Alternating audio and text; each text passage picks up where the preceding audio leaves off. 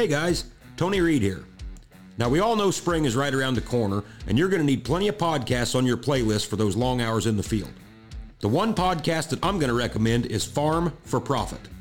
Tanner, Dave, and Corey do a phenomenal job of having a wide range of guests on their show. It might be anyone from a university professor to an estate planner to a marketing analyst. They even have Machinery Pete on there from time to time. Then once a week they do a Farm for Fun episode where they sit around and crack a few cold ones and kind of get off the beaten path a little bit. And those guests may come from Facebook, Snapchat, Instagram, or even TikTok. It's a great podcast. You got to go check it out. They're on all the major players, Spotify, iTunes, Pandora, all of them. You can even go to Google and type in farm4profit.com and read all about them. They call themselves the mullet of podcasts. Go check it out. You won't regret it. That's farm4profit.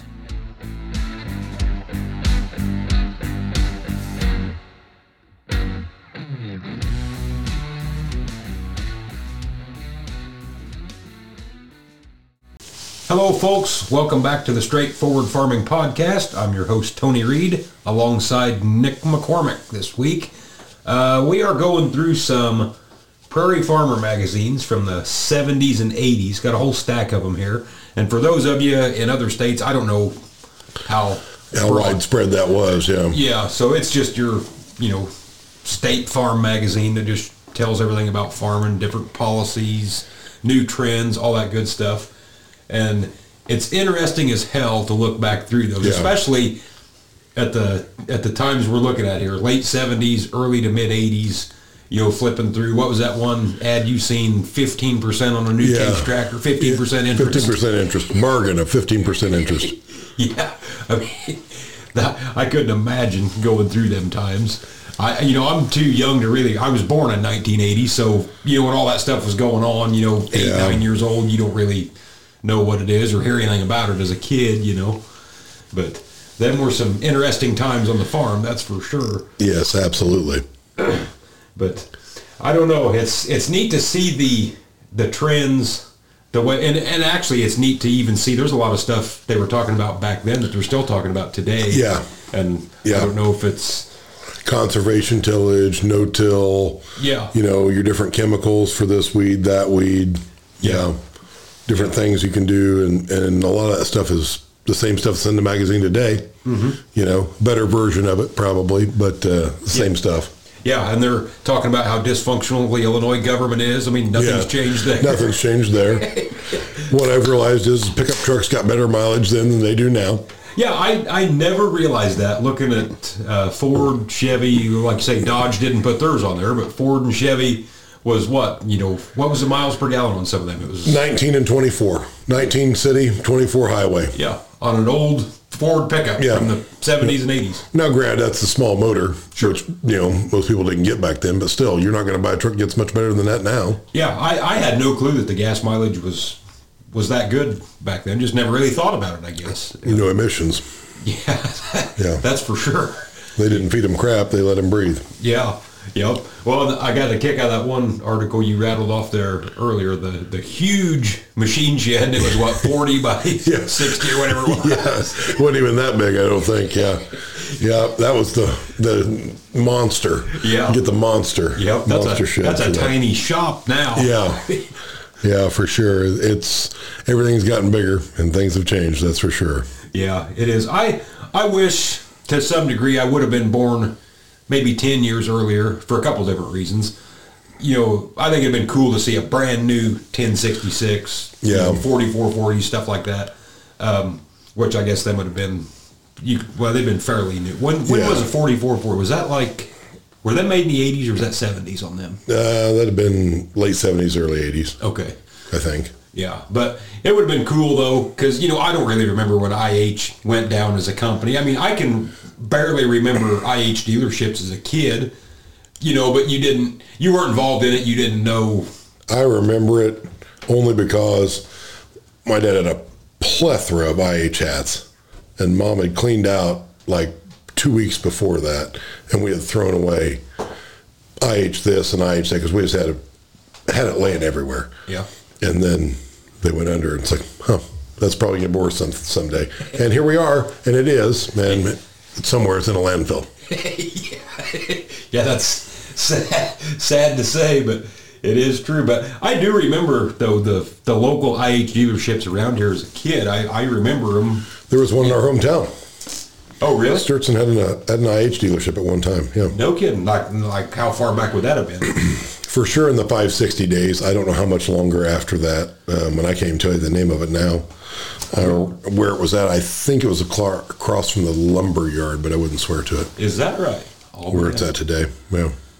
Yeah, I would like to know, clear back 30s and 40s, because, Strasburg had a John Deere dealership way back when. Yeah. I mean, them things had to have been everywhere. They were everywhere, but you didn't travel very far, so you bought everything right there. Yeah. And it's funny, because I've just started reading these two books about basically when IH went down, and it's just kind of one book's talking mainly about the whole history of the company all the way through, and then the other book is kind of a dealer's perspective of IH. But it kind of, I never really thought about it before, but it was talking when Cyrus McCormick first invented the Reaper, and they were pushing it, and getting farmers to try it and this and that.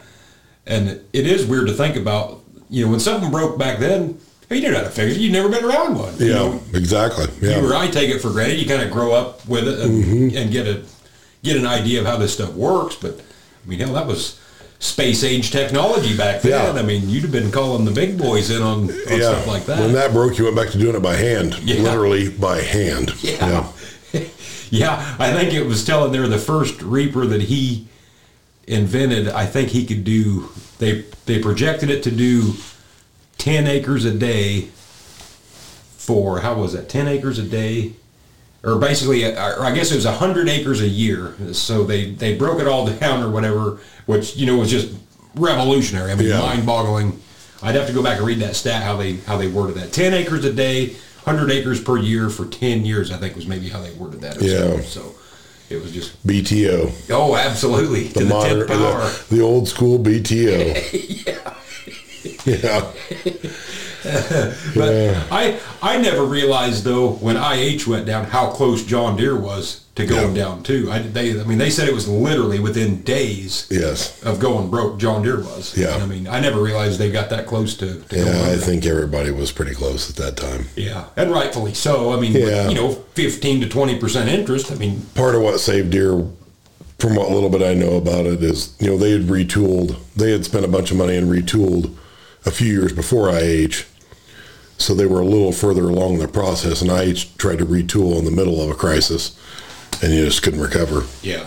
And there were so many bad decisions that had played into that, And like we were talking earlier before the podcast, I think they thought they were going to get bailed out.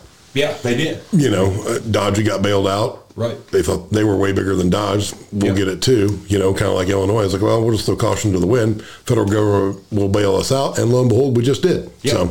Yep. And that's funny to think about, too, when you look back. And that's what pisses me off so bad about the state of Illinois and the complete dumbasses that run this state. We got Caterpillar headquarters, John Deere headquarters, International Harvester headquarters at one time. I mean, you had all these humongous players in the agriculture. Yeah. The biggest, those are your top three sure. Any kind of equipment manufacturing. Yeah. And... if we had a state that was run by competent people, it's hard to say what kind of industry you could draw to this state. I mean, no doubt. Well, we should be the biggest, the best, and best. We're in the middle. Everything that's sold anywhere in the world or anywhere in the United States goes through us at some point in time. Yeah. We should be better than we are, but... Yeah, it's sad. Politics is another issue. Yeah, we're not going to go down that road. But, that IH, I didn't realize how much stuff they were into. They made everything. I mean, literally everything. It was, and quality product. I mean, but some of it wasn't. If you could have combined Deere's marketing, and Deere's marketing wasn't as good then as it is now, obviously. But, essentially IH invented the SUV. Yeah, that's good. The Scout, the Travelall. I mean, they had 4-door pickups. They had suburban-type vehicles, expedition-type vehicles, excursion-type vehicles. They had all that stuff way back then. Yep. But it wasn't refined enough to really, and it was before the market really caught on to that, They had all that. Refrigerators. You talk anybody that still has a IH refrigerator or freezer, still works. Mm-hmm. They can't move it. Yeah. Somebody put it in the basement, built a house over the top of it. It's stuck down there. Yeah. But those things last forever, which is part of the problem. You can't sell the guy a second one because the first one never broke. Yep. That's like the Amazon of today. Yes. It really is. It's sad, really. I mean, at one time they dominated the heavy truck market, the ag market, the refrigerator market, the lawnmower market. I mean, they had it all. They did. Yeah. Yeah, I don't know. It makes you wonder how a company can go from that to literally broke. I mean, there was some piss poor decisions made, no doubt about it. Poor management, but you say that, but then you look at GM, Ford, Dodge, whatever today, and it's like, they're posted their straight third quarter loss, or they barely made any money. It's like you borrowed all this money. I mean, we're talking millions and billions of dollars, and you turn this little bit of a profit. It's like, at what point in time do you turn enough to make it worth your time to continue to do it? Yeah. And that's where the big disconnect is, I think, when you see a company that struggles or even loses money in a quarter, but you see the top executives in that company are raking in just hundreds of millions of dollars between all the perks and the salary. I mean, it's like, why are we paying these guys for doing a poor job? Yeah. Yeah, and it's like, and I don't mean to sound liberal or socialist on that, because I'm far from that. But if this guy here, by the time you threw in all the perks and everything, was making, let's just say, $80 million, which is probably not out of the realm of things. But look at how many people that could either employ more people or take better care of the people you got or something. I mean, that, I don't know. That's always a double-edged sword. I personally don't know that any one man is worth that kind of money on a publicly traded company. If you're Jeff Bezos, I guess, and you invented this company and have built it from the ground up and you're making whatever, that's one thing, I guess. That's your deal, I guess. But with somebody to just hire somebody to manage a company, I don't know. You have to be really, really good, and I don't know that all of them are. No, I don't think they are. And once again, that's sort of a game and a big clique. This CEO left here and now he's here and over here, and it's a big club that you and I ain't invited into. No, for sure not. I'm going to be CEO of nothing, but and that's fine. I can live with that. But. Yeah, I agree, but I don't know. But it is neat looking back through all this stuff, and as to how, like we were talking with the testimonials on the Axle Flow Combine. Some of those quotes are pretty intriguing. Very off the cuff, no PC, just they are what they are, and just like the old meme goes, this fucker just eats corn. They say what they say, and they got a big mustache to back it up. You're not going to tell them otherwise. Back when men were men.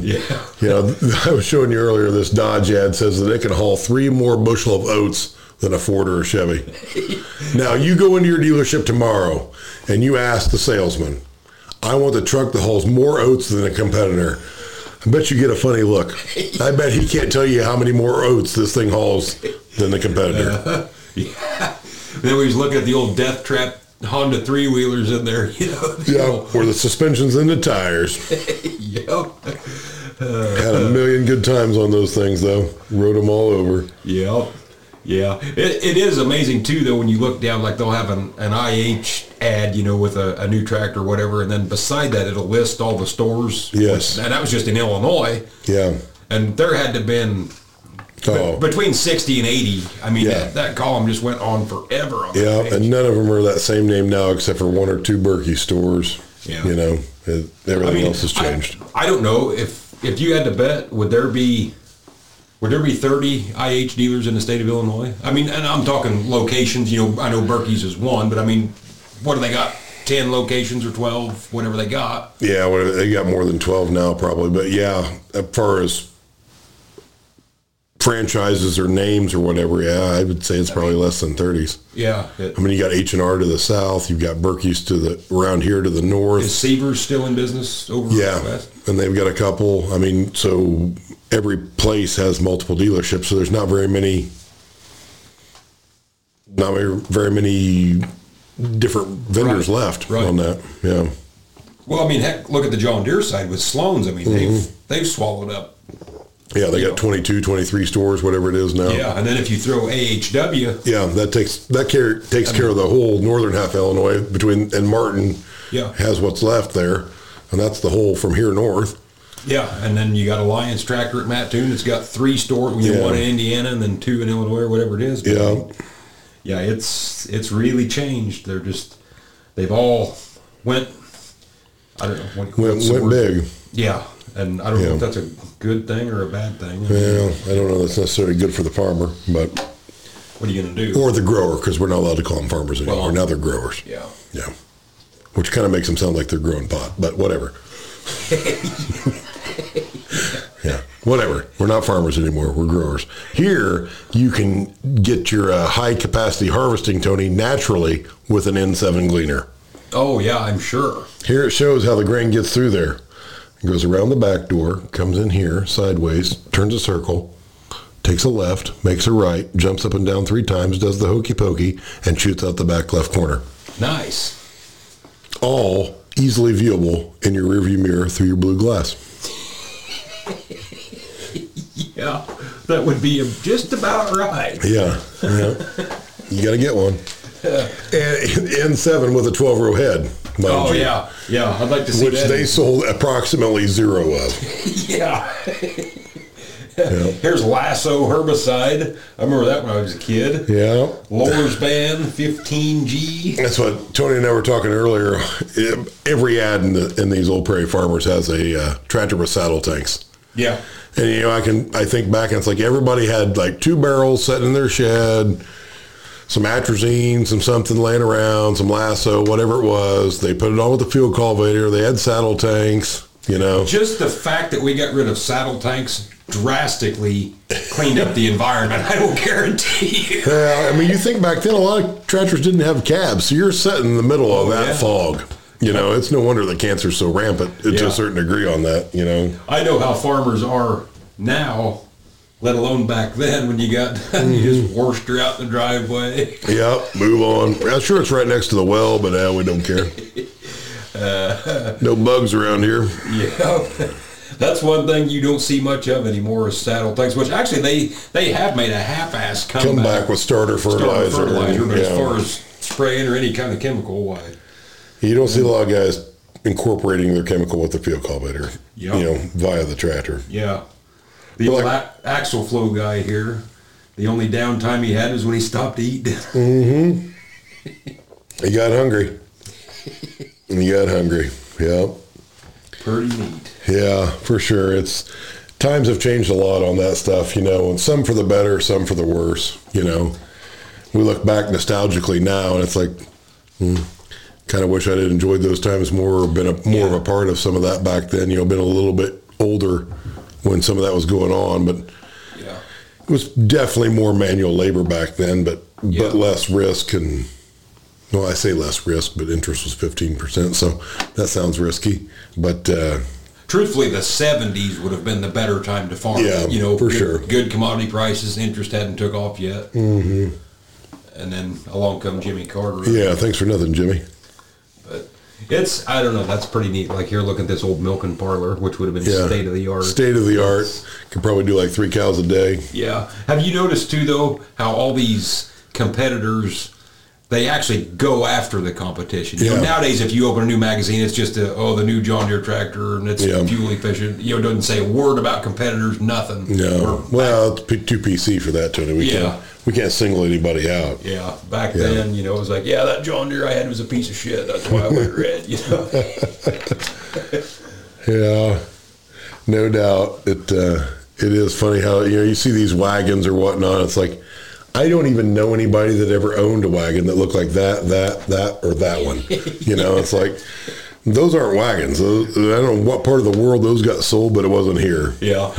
We're actually thinking about, in the back here, it's got the classifieds with people selling stuff. And we're thinking about calling this one number and seeing if it's still available. It's 3,500 acres in northern Illinois? Yeah. For $1,300 an acre, I think it was. Oh, $850 for the one. Oh, $800. And giant chunks, 3,100 tillable, $850 an acre. Yeah. I think it came with 2 houses, a couple of those monster machine sheds. Yeah. Probably throw you in a free gleaner if you were there on time. If I knew how to do all this technology here on this podcast, we would actually just call that number right here live on the podcast to see if the land is still available. But odds are they probably got rid of it by now. Yeah. If not, we're in the market. If you've got 3,500 acres in northern Illinois for $850 an acre, let us know. We're your buyer. Yeah, definitely. Yeah. We're not going to come look. We'll just take it. Absolutely. Yeah, it's pretty neat. Silo best. Yeah. It's neat too because of, there ain't much livestock stuff in these new magazines because it's such not that many. That's such a niche market now to a certain degree. I mean, here every other page is feed something this to livestock. Your hogs. Yeah. Don't feed this to your cattle. One of the ads I found, it wasn't humorous, but kind of funny. It was like the first grain loss monitor. Yeah. Dickie John, you didn't get that with the combine. You were going to buy that separate. If you really cared about your grain loss, you're going to buy that separate. And it's pretty primitive. It's almost like having two birds that fly back up and in front of the cab and circle twice if you're losing something. It's probably like the old John Deere plant monitor. The light's either on or off. Whether that means good or bad. That's. The old flashy lights. Once you get used to those, you younger guys don't know what we're talking about, but planter monitors used to just be flashing lights. Yep. And you get to reading those, you watch those long enough, you can tell, hey, box number 7 is getting low on seed. Yep, it's starting to flicker. Yeah. Yep. Now, Cyclo guys, you didn't have that problem because you had bulk fill 20 years before the rest of these guys, but some of them didn't have that luxury. The old Cyclo planters. Dad had one of them. Had 90% of the market at one time. Did they really? I think. It was in the 90s. No kidding. Everybody had a Cyclo at one time. Yeah. I tell you don't see many IH planters in this area. There's a few, but I mean, that's either John Deere or Kinze for the most part around here. Yeah. Buddy and I were talking about this today. He's like, he's looking in the market for an older white planter, and he can't find one. There's none on the market, so on and so forth. He's like, Nick, I have found no less than 40 used Kinze planters. Same time frame I'm looking for in a white. Apparently they're worth $20,000. He's like, my white's not worth that, even though it's nicer than these Kinzes I'm finding. He's like, apparently everybody bought a Kinze, traded it off, bought another one, traded it off, bought another one, traded it off. I'm like, well, there must be more of them out there than you give them credit for, But I myself could not go back to finger pickup after having back. I know they work good. I know they're an accurate planter. I'm not knocking that, but I don't like they're so sensitive to seed size. Having to rebuild the meters, about every year if you're running a sizable amount of acreage through them. I mean, yeah, I'm not a finger pickup guy because I grew up red and we didn't have that. And then we had monosms for a long time, which is super accurate and don't have to screw up with any of that stuff. But I couldn't go back to that. Now, I will tell you, I think why Kinze sells a ton of planters now. I mean, they're a quality product and they're a great company. Yeah. But they sell a ton of stuff now because their planters don't require trading tractors to pull one. Yeah. So you have to have a bunch of hydraulics. Yep. And they're newer planters of other brands are super complicated. Where Kinze's kind of stayed the course. And it's like, there's a market for that, obviously, because Deere's tried to come out with a retro planter to try to hone in on that market because they realize some of these guys aren't changing. Yeah. They're still going to buy their Kinze, and we got to get in on that. Yeah. And you can't tell me Deere didn't do that shit on purpose. I mean, it is ridiculous. They come out with planters that took a lot of hydraulics for the sole purpose of selling a tractor. They can give two shits about the planter. Yeah. If we sell you a planter that takes a lot of hydraulics, we'll sell you a tractor too. Yeah. And there was a lot of that went on. There's a lot of that. Yeah. But no, Kinze's are good planters, and it's a great company. I've read John's book. I mean, phenomenal the way he got started. I mean, great guy. Yeah. Yeah. I that would be my next choice behind, we run a Deere planter just because I like the center fill, the vac, all that shit like that. But I would have no issue at all running a Kinze planter. Yeah. Kinze's got a lot of good products, and they're a quality company. Yeah, well built. I mean, they don't chintz on nothing. And I never realized till reading his book, I mean, I don't know if I'd speak out of turn here. Would you say he almost invented the grain cart to some? I mean, he basically put an auger on a cart. If you got to give credit to one man, he's probably your man. Yeah, that's the way I would put it. I mean, I can't say that somebody else didn't do it somewhere or have the idea or whatever. I mean, but he definitely is the one who brought it to fruition. I mean, for sure, and done a good job of it. I mean, still sells a ton of them today. So, must be doing a good job. Yeah, I mean, you got to respect the guy because I mean, he literally come from I mean, he's a self-made man. I'm not going to say he come from nothing like he was dirt poor, or whatever, but I mean, he was just a regular average Joe. I mean. And fought the big dog and won. And Yep. Yeah, I got a lot of respect for that guy. A lot of cool stuff. I mean, he built a lot of stuff that wasn't necessarily stuff he even knew he was going to sell, but some of those conversions were super cool. Yeah, what's that one big tractor that he made? Does he call it Big Blue or whatever it is? Yeah. I mean, just the engineering on that alone is cool. Yeah. I mean, it's nothing you could ever practically put into production, but I mean, it was neat for a homemade tractor. I mean, exactly. He's got an awesome tractor collection right now, I think, from what I'm told. I had a chance to go see it, but I had something going on that weekend. I couldn't, an actual private tour with John, but I didn't have time to go. Yeah, because that whole thing's kind of private. I mean, you just can't go see it. You just can't go see his private collection now. Right. But, I mean, he's got a little something to everything, I think. Yeah, I've been told it's to the tune of a few hundred tractors. Yeah, I believe so. Yeah, it's a bunch. And it seems like now he's always scouting out the really, it don't necessarily have to be rare, but it'll be a 4440 with 50 hours that he found in the back of the shed, so, and a lot of cool stuff like that. Which there's plenty of those for sale in these old magazines. Yeah.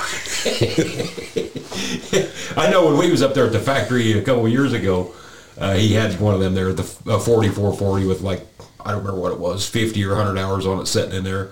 And it's neat to actually see one of them completely all original that looks brand new. It ain't been repainted. The cab is just pristine. I mean, it's pretty neat to actually see that stuff. It is neat to see those. They're like time capsules. They are, yeah. Because you can see a redone one, you can see a nice original one, but they're not the same as one that really never left. Yep. And then you realize, really not that much nicer than the rest of them. Some of the shit's in the wrong spot, and I don't know who put it there. Yeah. I mean, what do you think city people think of farmers? Like when you say, "Man, that's a nice tractor there," but then you can go to the dealership and there's 15 others that are completely identical to it. I mean, not one difference in it. I don't think they care. I don't think they know what we're doing. I think the whole thing confuses them, and they don't care. I do always get a chuckle about that. We could take some random guy that knows a little bit about farming, but not that much, and drive him through Sloan's lot, where they got 40 tractors that, like you said, are virtually identical. The one he picks out is probably not the one that you and I are picking out, but yeah, that is cool though. Where we're positioned at with Sloan Implement and Assumption. I mean, the last time I was up there a few months ago, and I'm not exaggerating, they had every bit of 50 combines up there. Yeah, for sure. And the vast majority of them were brand new from the factory. I mean, they had some used. But, I mean, it's just several acres of just machinery on top of machinery. Then you got Barker Implement that's the same way. Just machinery everywhere. Yeah. And it's neat. There's a lot of people that will come through here, not from this area. They're like, holy cow, wish we had something like this at home. It's neat to just drive through and look at the stuff. Yeah. We are very fortunate in that regard. And we're kind of in the middle of Berkey's territory as well, and they got a lot of stuff. And, between all their stores and whatever, and we are a unique spot that way. If you go to Sloan's in Assumption in July or August, it's very common to see 25 to 50 24-row planters, just all back. I mean, everybody that's returned them. Just lined up. Just lined up as far as you can see, and then right across the aisle is combines and heads as far as you can see. I think Brian Adams has posted a video or two of this, but if you ever get the chance, if you're in Ohio, go to Holgate, Ohio. Oh, to Randall Brothers? The Randall Brothers. That is something to see. Yeah, I got a kick out of his TikTok. I mean, that is equipment as far as the eye can see. Yeah, and then that's just a few brothers, ain't it, that are farmers that do that. I don't know how the organization's set up, but they're not a franchise dealership. They it's a little bit of everything. I've been in there a few times. Always been treated well. Yeah, it's a neat place to see. Yeah, it sure looked like it because he of course it always looks different on a cell phone, but he panned down that one row, and I mean it literally was as far as you could see down that row of combines and just whatever. Yeah, anything you want sitting there. Yeah, I don't know if they used to be a case dealer. I'm not sure about that, but I know there's a giant, those old Abe, the Eagle on the globe. Oh, yeah. The old Case monuments or whatever. Mm-hmm. They've got one or two of those sitting out front. No kidding. Yeah, or at least they did when I was there. Yep. Yeah. I don't know if they just picked those up or if they used to be a Case dealer. I didn't ask. Wow. But. And that's what always makes me think, too. I'm not picking on Randall Brothers or any of these guys. But, you know, when you're an independent like that, I mean, think of the capital that takes. I mean, that picture he showed with Randall's there, they must have had 60 combines. Now, granted, none of them was new. It was all used up, and big deal. I mean, let's just lowball and say every combine there averaged $120,000. And you got 60 of them. That's just combines. It takes a lot of capital, I mean, for sure. That's insane. But no, when I was there, I mean, that guy literally hardly had time to talk to us. He was super nice, great guy. Can't think of his name off the top of my head. Super nice to me. But they sold stuff. His phone was ringing. Yeah. I mean, he probably missed 5 phone calls in the time it took him to say hi, bye, and sign. You know, he was a busy dude. Yeah. They were moving stuff left and right. Now that, I couldn't handle that. You know what I mean? The phone ringing like that would just, I couldn't do that. That takes a special person to. Yeah, that it does. To go through that. And that's what's kind of cool nowadays. You know, when we were kids, you didn't have people like that had that had nice machinery. You know, the internet has changed so much of that. Oh, yeah. You know, when we were kids growing up, if you wanted XYZ piece of equipment, red, green, blue, purple, pink, it didn't matter. You might drive, if you were really bored, you might drive a 30-mile circle, maybe. Now you get Tractor House, Fastline, whatever. You know, when I was a kid, I couldn't wait for the Fastline magazine. Oh, I was the same way. You know. Yep, once a month. Yeah, you're scoping through that Fastline. You're reading every ad in there, you know, whatever. And the front page was color. Yeah. And that was something. Yeah. And then it's like they get a few more pages of color. Yeah. You know, now Tractor House is UPSing them to your door. That thing's, you know, nicer than a Playboy. Yeah. It is, you know, it's just a perfect little magazine. And it's basically killed Fastline. We got a Fastline here a few weeks ago, and it's virtually nothing in it now. The publication's not, the print copy is not what Tractor House is, yeah, for sure. Yeah. And it's like, you know, but now I read the magazines for fun. I don't ever look for something in the magazine because it's too old. Yeah. It's a week old. Yeah, it's probably gone. Yep. If I want something, I go to the internet to find it on there, you know, and then move on. Yeah. And if you're a dealer, I don't care if you're in Fastline, Tractor House, wherever, and you got a tractor in there and you put underneath it call for price, I immediately fucking cringe and think I'm never dealing with them people. Why would you put that? Well, Tony, I'm going to tell you, it can go both ways. Some of the best deals I've ever got were call for price. Really? Some of the stuff I've called on was so astronomically high that it's like, oh, no wonder they had call for price. But some of the best deals I ever got were call for price. But why wouldn't they put I know they're wanting to weed out people that are just tire kickers, but yeah, there's a lot of reasons. Some of it is like, okay, let's say you put this tractor on there for X number of dollars, right? And then Joe Farmer calls and he wants to trade you in 3 pieces of crap. And you got to show him something for him, but he's literally trading you turds. Mm-hmm. I mean, so you kind of want to know that going in before you tell him the price, possibly. Mm-hmm. Sometimes I think they're just in such a hurry because the cutoff for that is pretty far in advance for when it goes to print. So it's in the shop. You don't know if you're putting cab mounts on it, tires on it. Makes sense. We just traded interior. We don't know. We got it in. We know it's coming. Or we've got it here, but we haven't ran it fully through the shop. We don't know what we're going to have in it. So we're going to list it. And next month we'll switch it and we'll put a price on it. Mm-hmm. But we're going to go ahead and get it out there now because time is money. We're going to get it out there on the web now and in the magazine. So you know it takes one guy to call, right? Yeah. So that's what he needs, one guy to call on it. And he might be your buyer. So I think I think most of the time they're just throwing it out there until they get it ran through the shop because you got these big dealers, whatever. They're taking in a lot of equipment on a daily basis, and they don't have time to run it all through the shop the same day. So they're just getting it out there. And then they're worrying about it later. And you might be the buyer in the meantime. Yeah, makes sense. You know, but it just pisses me off. Oh, I understand. But it could be worse. It could be like car dealerships. You're like, hey, what do you want for that truck? $315 a month. You know, I want to know what you want for it. Oh, I have no idea. Yeah. What do you mean you have no idea? Well, we just got it in. But you know you want $315 a month for it, but you have no idea what you want for it. Yeah. That infuriates me. Yeah. And then I got to go talk to the manager. Yeah. God damn it. I'm dealing with you. Yeah, how about you just bring him out? Yeah. That is frustrating. Yeah. I hate dealing vehicles. At least generally with farm machinery, if it's at a franchise dealer, whether it's Deere, Case H, whatever, for the most part, thanks to the internet, usually the price they got on that is the price that they're going to, there ain't much wiggle room. I'm not saying the guy wouldn't knock $500 off if you whine enough, but it's we got 20,000 on it, hell, we'd take 15. The internet's about killed that. The internet's kind of set the mark on some of that, yeah. But you go down to Effingham to a car dealership, it's still free game. Yeah, no, the car thing now has switched to some, I can't think of the name of the pricing. We've got some term for it now.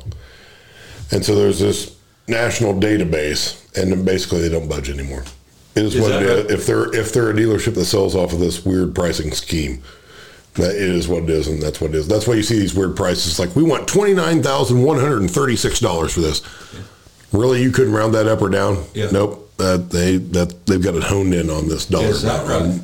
Yeah. Well, that shows you how much wheeling and dealing I do at car dealerships. There's some sort of, I can't think of the term, algorithm in the software, whatever, it figures all that out based on the options, the mileage, whatever, and that price is what the price is, and that's what they ask. I'll be doing. I think. Well, I'm not in the car dealer business. We went down to GMC today looking at new vehicles, which are basically non-existent. They basically tell you, for the most part, just order it for 2022 because you're not going to get it for 2021. So, and I guess one of the major hangups, which I've been hearing this from Kevin Van Trump's marketing deals, is there's the chips to put in the car is one of the big holdups. Yeah, that's a big deal right now. And of course, COVID with people not working and back and forth, and it's got the whole supply chain messed up on other stuff. For sure. And so it's not the year to be buying vehicles, I guess. They had four trucks on their lot is what they had down. 4 new trucks. They were all half ton. Nothing that a farmer's really going to want, but. No, I will have to say, in the ag industry, that I've never run into a whole lot of trouble on non-honest situations. Yeah, I haven't either, knock on wood. In the semi world, I wouldn't buy anything over the phone. Not knocking you semi guys, but get your shit straight. Yeah. I've got, we've looked at several of those over the years. What it was supposed to be were two drastically different things. In the ag world, pretty trustworthy. Never really had much trouble with them. Yeah. Seems like farm machinery moves south, trucks move north, don't they, for the most part, or used to? I mean, maybe that's changed with the internet now. But I don't know. I would say that, from my experience, that ag industry is the top in the honesty world. Car dealers are in the middle, and trucking stuff's at the bottom. Yeah. If a truck dealer tells you it's, this, that, and the other, when you get there, it ain't going to be shit. Yeah. It's not going to be close to what it was. Car dealer, hit and miss, bag stuff is usually pretty spot on. Yeah. Well, I know all the years growing up, it was like the standard written rule for where we're at. You don't buy machinery out of the South. I mean, never. Which, maybe that's changed now. Because some of them crops too. That's changed some, but still somewhat that way. You get to the South, they use them more. The sun's harder on them. Right. Sheds are less. Rice or these other crops that margins are smaller, hours are more. You go north of us, livestock, they've eaten it, but they don't have any of it. Which, let's face it, there's never been a nice dairy farm, hog farm tractor in the world after a couple of days, and that's just nature of the beast because they're using them. Yeah. I'm not knocking those guys. No. You're not going to keep a really nice tractor on a dairy farm. You're using it every day, twice a day. Yep. Yeah. The average northern Illinois grain farmer is using his for 2 weeks in the spring, 4 weeks in the fall, and that's the extent of it. Mm-hmm. Hired man's waxing it 3 times in between, and life moves on. Yeah. But some of that's changed over the years. It's still a little bit that way, but not near as bad as it used to be. Is it still like it was, used to be? It was like this was the only spot in the world that had machine sheds. I mean, you got within 100 miles of any direction here. Nobody had shed that all just sat outside. It does make you wonder. I always get a chuckle out of that in the South.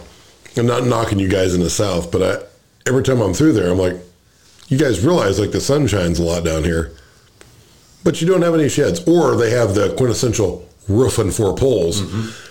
I guess the sides were just too expensive. Yeah. I don't understand that. It's like, we kind of built this lean-to, but it's not even really a lean-to. It's more of a shade.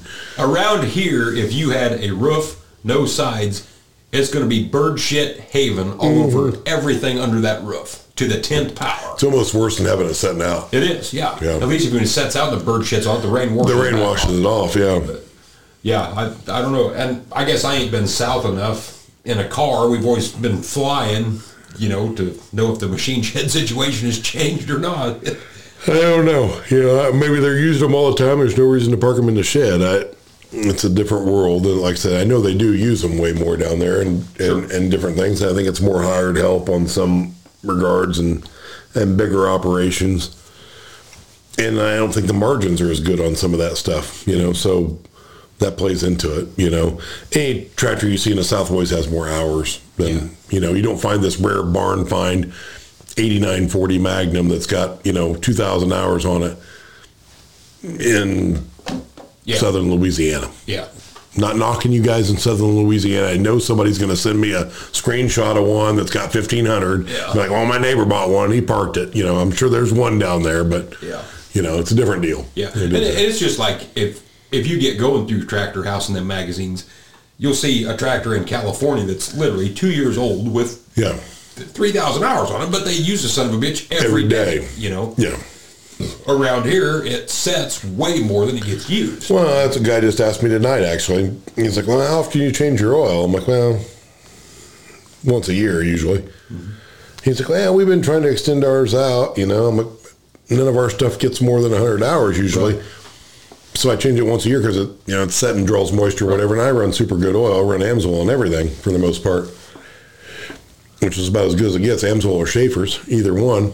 And but it's set and it's drawing moisture or whatever. We just don't put that many hours on stuff. We got enough tractors, and maybe my 4-wheel drive gets close to that, but I just can't bring myself to not change it once a year. Yeah, that's how we are. We put, I think in fact, when I changed the oil here a couple weeks ago, I think the most we put on one was 195 hours on the one, which it's a tillage tractor and a grain cart tractor. Yeah. So, a lot of them come from the grain cart. Yeah, which is idle time. Yeah. Part of the time. Yeah. Because we had a guy stop by wanting to sell us synthetic oil, and you can go to 500 hours and this and that. It's like, well, I'm not gonna wait 3 years to change my oil. We're like you said, we're changing it every year, and that's it. I run good synthetic, and I still can't bring myself to. I'll do it on other stuff, but I won't do it on that. It's just from the time standpoint. Yeah. Now, do you guys run synthetic in all your stuff? Yeah. Do you? We've been AMSOIL since 1976. No kidding. Yeah. It doesn't get any better than that. And we sell a lot of Schaefer's too. I run Schaefer's in a few things, depends on what it is. Run Schaefer's fuel additive and everything. I have great luck with both companies. Both super good to deal with. Both good products. It just kind of depends on what it is, on which one I choose for a given piece of equipment. But yeah. Yeah, we've always just ran the standard John Deere oil. We've never really strayed from it. I know somebody's going to always have to bitch, Shell Rotella is better or this, that. We've always just ran the John Deere High Guard. I wouldn't run Rotella on a bicycle chain, but that's just me. Yeah. Yeah, I don't know much about different oils. The dirtiest engines I'll ever take apart always have Rotella in them. Is that right? But they got great marketing, and it's available anywhere, and some guys love it. I can tell you on particularly a Ford Power Stroke, if you're running Rotella, good luck. No kidding. Yeah. Especially like a 6 or a 7.3 or a 6.0. Yeah, you're going to be disappointed. Really? Yeah, because the way their injection system works is basically like hold the tractor on high pressure all the time on the hydraulics, and it won't. If you change it religiously at 3,000 miles, you'll probably be fine. But a lot of guys don't. They get bumped 4, 5, 6,000 miles. It won't take that. No kidding. The newer synthetic version, whatever they got now, is better than before. But yeah, those engines are always dirty. They always have issues. I'll be damned. I didn't know that. Some engines are harder on oil than others, but 7.3, 6.0 Power Stroke are particularly hard on oil. Yeah. Can't have anything that foams. Can't have anything that causes you grief. Buy good oil for them, go on. Is that right? Yeah. Yeah, I've never been around like Amsoil or Schaefer's or any of that stuff. Just for the simple fact we just never bought it, I guess.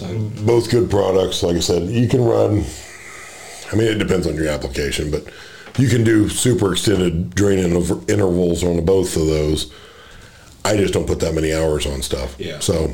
Well, like I say, you're not going to wait 5 years to change. But if you want to run 25,000 miles on your pickup truck and change oil, you're good. It'll do it. Yeah. I need to hook my brother up. Yeah. I got a brother that went 57,000 miles and never changed oil. That was just on Quaker State. Yeah, no doubt. That was just to prove that he could. But yeah, I pity the poor guy that ended up with that truck. Yes. Hey, only took her to church on Sunday. Yeah. Only driven on Sundays. One owner. Low miles. That truck was fucking demolished. Yeah. There's vehicles come back from Vietnam in better shape than that one, for sure. Yeah. Yeah, for sure. Like I said, it all depends on what you're doing. You know, semis, you can run long drain intervals, etc. I just don't put that many miles or hours on anything, you know. Yeah. I know all the years driving a truck, whether it's through Equity or when I was working for Hennings, whatever, we was always about 10,000 on semis, you know, short tripping like we did where it wasn't an over-the-road truck. Yeah. Now, I will say, like, Schaefer's hydraulic oil is awesome. I mean, it's phenomenal. Is that right? It's got hose conditioner in it, which definitely helps on the life of the hose. And I'm not doing a commercial for these guys. I'm just telling you what I know. You know, stop leak stuff built into it. Like if you got an old combine, the hydro's a little, it's not out, but it's not as good as it was because the combine's 30 years old, right? Mm-hmm. It'll knock 10, 20, 30, 40, 50 degrees out of that hydro. And it still works pretty good at the end of the day. Where normally, you know, if you just got some random cheap crap oil in it, it's pretty weak by the end of the day. Barely go up a hill, got to shift down, whatever. It'll still be pretty strong at the end of the day. Makes a big difference. I'll be darned. Worth the investment. Yep. So and then you'll blow a hose and blow it out on the ground and have to start over, but it's worth the investment. Now, is that the same kind of oil you guys run a pulling tractor, stuff like that, or is that totally different? I mean, that might be a different aspect for all. So that's a different deal. Okay. The pulling tractor, we run all Amsoil in the engine, and we run their performance line of oils called Dominator. Yep. We run all 1550 Dominator in that. Now, do you change the oil on that after every pull? Every 5. Every 5? 5 at the most, 4 to 5. And that's only because we dilute it so bad. So it's diluted with water and diesel fuel. Terrible. So you could go longer than that. And I started to rig up a filtration system on that to get the water out of it and filter the diesel fuel out of it and whatnot, because we burn roughly 2 to 2.5 gallon of water in a pass and roughly 2 to 2.5 gallon of diesel fuel in a pass. Not all that goes out. Some of that goes in. Mm-hmm. So it gets diluted down pretty quick. So we just change it every 4 or 5 passes and move on. But, yeah, I didn't know how long you guys run on that. You know, back in the old farm stock days, we'd run half a season or all year, just depending on the day, on the year and how many pulls there was or whatever. But yeah, we run all Amsoil on that stuff. Yeah. On a pro stock tractor like you guys pull, is there a set deal too, like on the motor that's like, okay, we've got real lucky, we've made 12 passes on this, we better tear this thing apart, check it out, or is it just run her till she pukes? I mean, it depends on several factors. So it depends on who you are and what's coming up. Mm-hmm. You know, so like, you know, if Louisville's coming up, like you want your A game on because it's Louisville, but by the same token, you don't want to take new stuff to Louisville because firing it up, ramming the shit out of it in the cold weather and then shutting it back off isn't great on it either. So you want something that's like not new, but not old. Kind of broke in. You want to freshen it up like 5 pulls before the end of the year. Gotcha. You know, so you're just right there where it's still pretty good, but you didn't wreck all your good shit in the cold. Makes sense. That makes sense. Kind of like firing your truck up on a really cold day. You just don't hop in it and rod the shit out of it, you know. Unless it's a John Deere tractor, then it just goes. Then it does it on its own because it's built right into the system. They figure if you're lucky enough to get it started, you might as well get the enjoyment of seeing it rev up one time before it shits the bed. You know, some guys have different programs on that, you know. Some guys change that stuff out pretty religiously. Some guys run it till it dies. Most guys are in the middle. Like, they'll run it as long as they can, but they know, hey, it's winter. Now we have time to freshen it up, so let's freshen it up and fix it up. Even though it was probably okay, it's not going to make it through an entire nether season, so we'll freshen it up now, move on. Yeah. I wasn't sure how that worked. I didn't know if it's one of them deals like, we got lucky, we better take it apart before she scatters. No, there's a life cycle to everything. So some guys are, like I said, pretty religious about, okay, this block's 2 years old, move it on. Crank's 2 years old, move it on. Some guys are, crop wasn't very good this year, we're just going to run it until it goes. Yeah. It just depends on your situation and what's going on. Can you see some things maybe coming by all the computer stuff you can watch on that tractor? It's like, Yeah, so we've got full data acquisition on it. So, all your exhaust temps, pressures, et cetera, is all monitored every pass. So you can see all that and tune it accordingly off of that. You can oil sample just like you can on anything to kind of see, hey, we're getting a little of this. We should look into that. So we have inspectable filters. Instead of just grabbing an oil filter, spinning it off, and throwing it in the trash, it's got a screen on the top of it. And you can see, hey, last pass, I didn't have anything. This pass, I got 3 little flakes of brass. Better be looking for something. Mm-hmm. Make another pass. I got 6 flakes. Something's going down. Better tear it apart. Mm-hmm. Which, you can buy those same kind of filters for production stuff, but nobody does. I've never heard of them. System 1 is the main company on that. And then the filter base we've got, it's got it's about the size of a cell phone, a little screen on the top of it that you can inspect really easy. Clearview Filtration's got another one that is super, super nice. And you can see all that on there or whatever. So that helps with all that. You can tell if something's starting to wear, starting to go. And you just never know. Some things okay, in 25 passes, this is going to be bad. Mm-hmm. Other things you're like, this should last 50 passes. I'm 10 passes in. It's going to shit already. You just never know. Yeah. Yeah, because, you could put a new motor in it, make 2 passes and scatter. When you're building 4,000, 4,500 horse, have an engine designed for 140, something's going to go wrong. It just does. That's pushing it to a whole new level there. Yeah. So, maybe I've asked you this before. So, like, the block on your tractor, that's out of whether it's a 1066 or 14. So, it's based on a 1066 block. It's been a few years ago, we switched to a Hypermax block, which is a replica, basically, of the 466 block, only made out of better material, thicker in a couple places. Prior to that, we would have just ran a motor out of your random 5288, right? Yeah. School bus, garbage truck, whatever. Now we have an aftermarket block. I guess, do these sanctioned poles, do those rural committees have to sign off that the Hypermax block is acceptable? Yeah. You can't just... So, more or less, basically. It has to be, the stock crank has to swing in it. Technically, the Hypermax block, I think if you went to your Case IH dealership, you could get that block through them, kind of, sort of, roundabout, to put in your 1066 farm tractor today. Because you can't buy one from International. That would be the one you would get. It has a part number, you can get it. Yep. But it swings all the stock. Everything stock would bolt onto that. Yep. Now, since you guys have been in Poland for years, let's say a guy like me, a nobody that nobody in that circuit knows, nothing like that. If I say, hey, I want to start Poland, go through whatever kind of licensing you got to do, is somebody going to come out and inspect my tractor?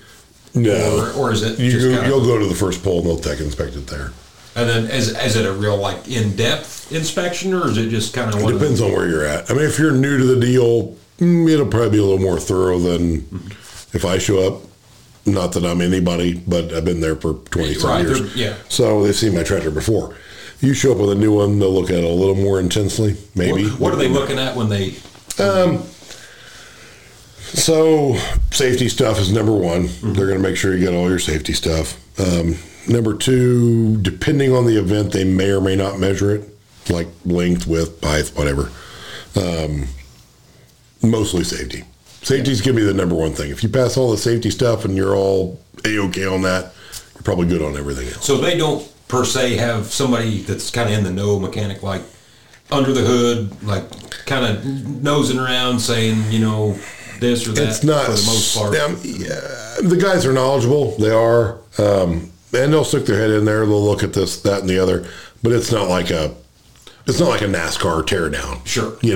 There's not templates. They're not holding them over this, that, and the other. As long as it looks like it's supposed to look, and it meets, your generic requirements, you're good. I suppose if a new guy like me showed up and was just kicking the shit out of everybody, then they might look at you a little closer. But about even then, pulls into that. Tractor pulling is a little unique, and if you really want the rules enforced, you have to pay to have it done. Right. Which is just dumber than shit. Yeah. If you come in as a newbie and you're just kicking my behind, if I really want them to look at your tractor and I know it's illegal, I got to put the money up to have them inspect you, which is just ludicrous to me. But in any other sport, they're looking at you regardless. In my sport, I got to pay to have that done, which is dumb. Yeah. But let's face it, it's a farmer sport, and a lot of shit we do is fun. It's dumb. So, it is what it is, I guess. That's probably where way back in the day, two farmers got into it. They're both so tight, the one goes, I ain't paying for that. Exactly. You want me to take my head off, it's going to cost you $1,000. Now, coincidentally, that number has never changed. As long as I have been alive, it's been like $1,000. It's either 500 or 1,000, depending on what you want done. That number has never changed. No kidding. I'm not taking a head off for $1,000. If I can all load up and go home. I'm going home. I'm going to grab a case of beer on the way. When I get there, I'm going to drink it. I don't even care. Yeah. Now, I didn't know how that worked. It's one sport. I've been to several of them over the years, but when you get into the technical stuff like what you guys are in, that's kind of what the crowd don't see. That's all behind the scenes. The crowd doesn't see. The thing about pulling, I suppose it's this way in a lot of sports. I know it's this way in all motorsports. And even in livestock showing, whatever. Most of us could give two squats about the actual result of the event. Right? It's all about the people for me. Sure. Like some of my best friends in the world are from that sport. Yeah. I talk to them daily. And you hope that whole clique of friends has enough integrity that... And for the most part, they do. I mean, you'll get outliers here and there that'll come in, but generally those guys are like, I don't know how to describe it. They usually swoop in, they swoop out. They're not there very long. Yeah. Your mainstay guys that have been there, the guys I looked up to when I was a kid are still doing it now. Yeah. And they weren't cheating then, they're not cheating now. By and large, it's a pretty honest sport. Yeah. You get some guys playing in the gray, but they usually get weeded out pretty quick. Yeah. Now, do you guys still have to weigh in every pull? I figured you probably did. It depends. So in Illinois, we certify. And they count your weights, and it just is what it is. You can go to every pull, and you're good. At your big pulls, you weigh every pull. Yeah. Okay. Which, I guess makes sense if you're just counting weight. Because so in Illinois, it's mostly the same, same guys every week. Yeah. At your bigger pulls, I show up sometimes I don't. Yeah. You show up, whoever shows up. Yeah. Because that's kind of a national, or I don't know if I call it national. National deal. You got a guy from Kansas. He didn't make it to New York this week, but he'll be in Missouri next week. Exactly. I've pulled everywhere from here to Canada, from Iowa to New York, Pennsylvania. I mean, I've been farther than I should have went. So you got to weigh those, Yeah. Yep. Which looks to me like, just from an outsider looking in, sled technology has changed quite a bit. I mean, sure looks like it to me. When I was a kid, sleds were sleds, and it was a constant. It started off hard, and it was a constant drag, and it got worse. In today's world, it's more of it's still a pull, but it's kind of a drag race. So, and ironically, this is where farming ties into tractor pulling, and it's kind of odd, so. You got your BTO with a DB planner of some fashion. Well, ironically, the same guy that did the DB planner is the same guy that did the sled that I'm pulling, Von Bauer, revolutionary in the sled world, basically owns all the sleds that are, the mainstays of your national organizations. There's been several guys since then have knocked them off and done a very good job of it. Bungard's got some nice sleds, Hager's, and there's several good sleds out there. But Vaughn is probably the number one name in sleds. Von Bauer, Bauer-Built Manufacturing, Peyton, Iowa. So now they're more of a downhill deal, and it's all about getting going, and then they kind of top and you're done. So they stop you in a pretty short distance. You're not going to see in tractor pulling today, what you used to see were the slow drag, and you kind of pick the front end up and you drug it for 30 foot under load. In some of your smaller classes now, it's go like hell, it slams down, and you're done, which works really good in the big classes, but you don't, in your smaller, like local stuff that you would see in the NA world, some of your lower horsepower stuff, you're going to see some of your more old school sleds in that, because they need the constant load. They need the older school sled because you're not going fast. And some of those have mile per hour limits. Yeah. So what the hell's the point in slamming them down at the end? Which, for anybody listening locally, I have not been to a local tractor pull since you put speed limits on it. That's the dumbest fucking thing. I don't watch antiques, and I don't watch fucking speed limits. If I want to watch a fucking 1066 or 1466 go 8 mile an hour, I'll go watch somebody farm with it. That's the stupidest fucking thing. If you guys can't figure that out and you're whining, whatever, that's fucking stupid. I'm just telling you right now. And I have not been to a fucking pull since, and I'm not going back. That's dumb.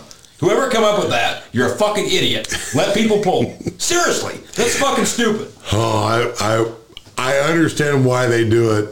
It doesn't mean I agree with it, but I understand why it happens. But I know what you're saying. That is fucking brutal, especially you watch a 1466 that he has to fucking go at half throttle, 3/4 of the way down the track, and then pin it at the end, and just whoever fucking spins out. That's fucking stupid. Yeah. I don't disagree. It's very difficult to understand. And to the average tractor pulling fan, tractor pulling in general is confusing, right? So you go to your local pull, and Joe Schmo goes 310 foot and he wins, right? And then you go to my pull and 300 foot one. Mm-hmm. Well, I just saw Joe Schmo pull 310. He won his pull. He could pull farther than you. Now the rules are different. It's different. Well, the next pull you go to watch me, it's 350 foot. Yeah. It used to always be, when I was a kid, 300 foot was 300 foot. Yeah. You go past that, you're pulling it off again. Mm-hmm. And there's so many different rules, regulations on that, it gets confusing. I can't even explain it, and I'm there. Yeah. I live it. Right. It's different everywhere you go now on some of that, and it is a cluster. And I know what you're saying. It pains me to watch some of the mile an hour classes. It's like, nail the shit out of it. Oh, I spun out too quick. Yeah. Shit. What am I getting? So then your brother pulls it, and he nails it a little bit later than you, and it just, Run if you want to have one glass of that, that's fine. Whatever, that's fine. I just want the hot blower in my local pull, and I want to see them nail it from start to finish. Yeah. I can't stomach it. I have not been to a local pull in at least 6 years. Well, like my kids, I don't know that they've ever been to one. Well, I take that back. Me and Henry went to one in, it had been 19. And it was the run what you brung. It was just an old junk class, and Cushman wanted Henry to pull his 560 or whatever. Yeah. So we went that day. It was the first time my kid had ever been to a tractor pull. And I'm telling you right now, as long as we're running speed limits on half these classes, we ain't going back. We're not. That's stupid. I'm not going to argue against you on it. I'm not as adamant as you on it because I understand why they're doing it, but it frustrates me. But I could go on and on for days about the frustrations of me in the pulling world on how things are done on certain aspects of that. So, and the part that makes me so mad is when you hear certain people talk that's in the pulling clique and pull tractors, and maybe this is everybody's way of justifying it, but it's always the one guy who is always getting his ass kicked.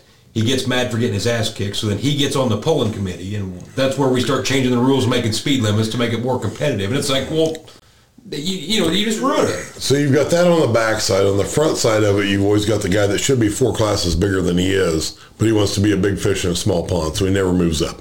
Or we're going to change the rules to fit what I can afford, knowing that you can't. Mm-hmm. And I'm not going to move up a class. I know damn good and well if I change this rule, that you can't buy that, and I can. Yeah. And that's my number one pet peeve with pulling, because it always goes that way. To me, at the end of the day, especially at these local pulls, okay, you're going to win $75, mm-hmm. Tops, whatever it is. Mm-hmm. So you got this $30,000 tractor, whatever it is, pick your number. Yeah. And now we're going to be worried about nickels and dimes on my tractor. They used to give you a bag of seed corn, but then seed corn got too high, so they quit doing that. So if you really think this is a money-making gig, I'm sorry. It's not. Trust me, I can tell you it's not. It's funny to sit back over the years, and my dad has said this for eons. it always comes full circle. I've seen it come around and come around and come around. He's right. You know, it gets way out of control, and then somebody does something, and it comes back around. Then it gets way out of control, and it comes back around. And he's right. It always does. You know, but and to me, right now we're in the peak. Yeah. Yeah, we're at the peak of it again. And it'll come back around. Somebody will change something, change a class, start a new class, and that's part of the what's wrong with pulling is every time something happens, we start a new class, and there's this niche group of people that are going to do this over here instead of just controlling what they should have controlled to begin with. Yeah. I mean, to me, I would much rather go and watch what they call around here the Run What You Brung class. That's literally farm tractors that you see guys farming with.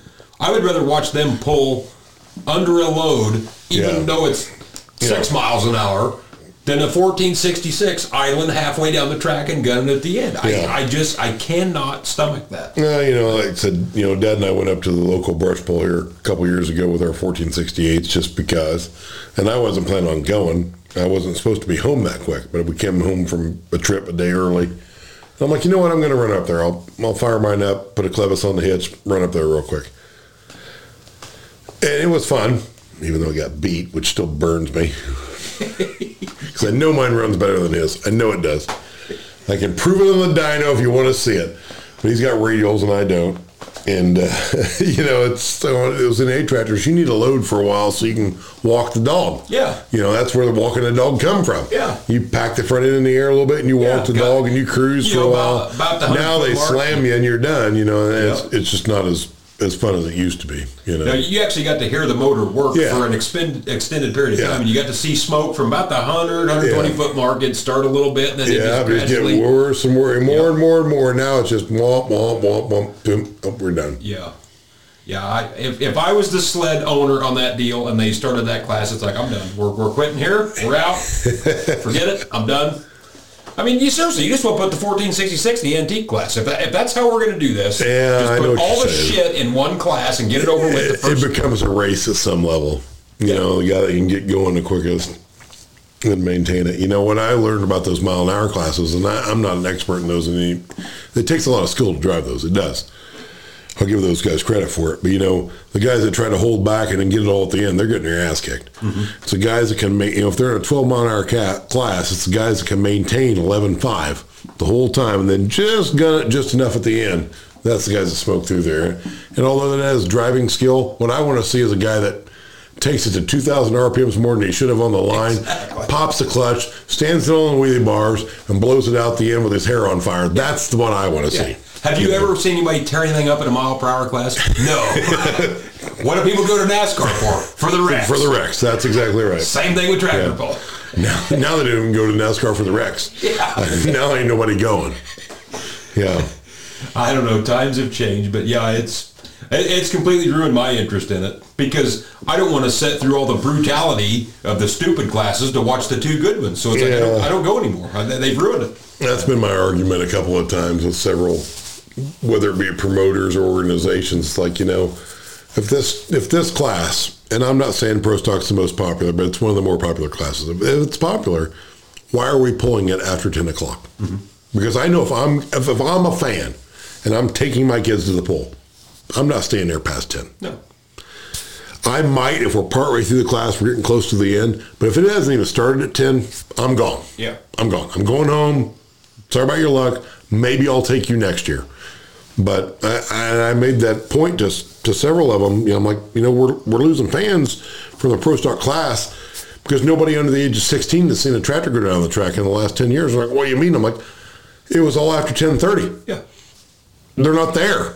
Yeah. You know, to me, that's when you do the antiques and the mile-per-hour class because the only fucking people that are watching that are the family of the people that are there. Yes. Yeah. And they'll stay if it's 4 a.m. Yeah. They don't care. Yeah. They're staying there all night. Yeah. Yeah. So if I'm the promoter, you guys are pulling dead last. The rest of us are getting drunk because actually if I stay long enough, I'm drunk enough by then, I can stomach it. Yeah, I hear you. Now, fortunately, in most of the stuff I go to, you know, there's none of that for them. You know, there is none of those classes anyway.